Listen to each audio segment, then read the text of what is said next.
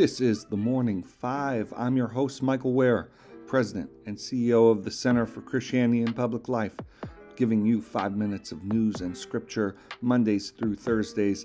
Today is Tuesday, November 21st, 2023. Let's begin with scripture. Today I'll read from the 6th Psalm. Lord, do not rebuke me in your anger or discipline me in your wrath. Have mercy on me, Lord, for I am faint. Heal me, Lord, for my bones are in agony. My soul is in deep anguish. How long, Lord, how long? Turn, Lord, and deliver me. Save me because of your unfailing love. Among the dead, no one proclaims your name. Who praises you from the grave? I am worn out from my groaning. All night long I flood my bed with weeping and drench my couch with tears. My eyes grow weak with sorrow. They fail because of all my foes. Away from me, all you who do evil, for the Lord has heard my weeping. The Lord has heard my cry for mercy. The Lord accepts my prayer. All my enemies will be overwhelmed with shame and anguish. They will turn back and suddenly be put to shame. May God bless the reading of his word. Good morning. I'm your host, Michael Ware. We're making it through this Thanksgiving week. Don't forget to take your turkeys out of the freezer and do the prep work. Make things easy for yourself on Thursday. All right. Well, let's get to the news. First, the Commission on Presidential Debates has announced the dates and locations of the 3 presidential debates in 2024. The first, September 16th at Texas State University, October 1st at Virginia State University, and October 9th at the University of Utah. The vice presidential debate will take place at Lafayette College in Easton, Pennsylvania. Now, there is perhaps more uncertainty going into this presidential cycle surrounding whether debates will even take place than any previous cycle in the modern era. The RNC has pulled out of the debates. The decision will be left to the campaigns. The Biden campaign has not committed to the debates because they don't want to make a commitment without knowing what their opponent is going to do. And so the commission is moving forward with announcing these dates, but there's significant uncertainty about whether the debates will take place and if both candidates will take part in them.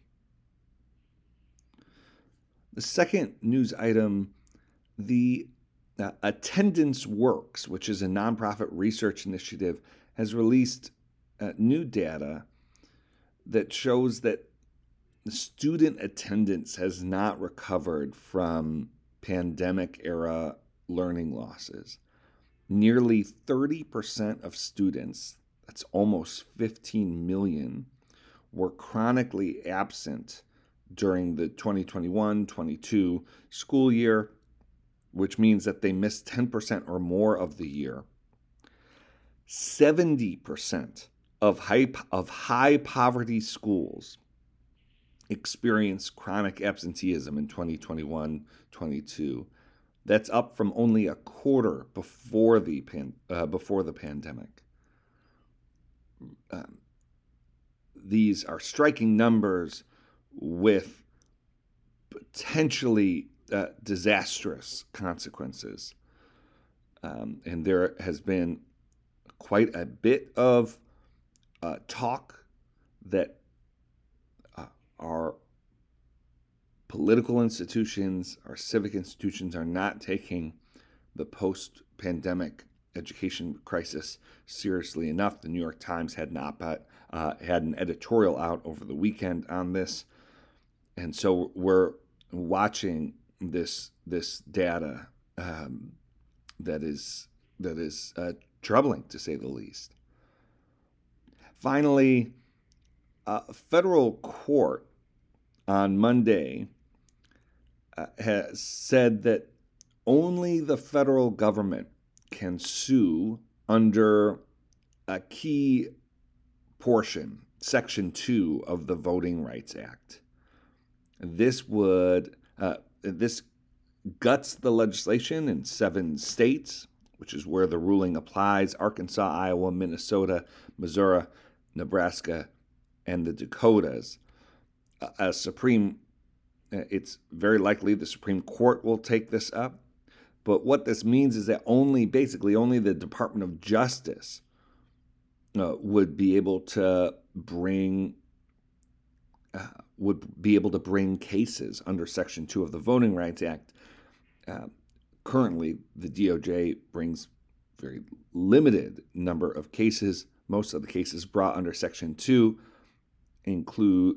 come from citizens and civil rights groups. So this is just another in a string of actions to undermine the Voting Rights Act. All right, that's the news for today. Let's close with Dallas Willard's version of the Lord's Prayer.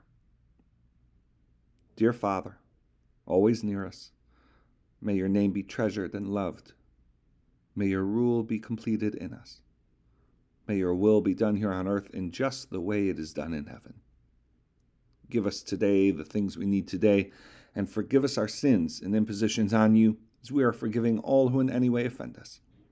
Please don't put us through trials, but deliver us from everything bad, because you are the one in charge, and you have all the power, and the glory too is all yours, forever, which is just the way we want it. All right, friends, thank you for joining me today. The Morning Five is brought to you in partnership with the That Sounds Fun Network, supported by the Center for Christianity and Public Life. Have a great day.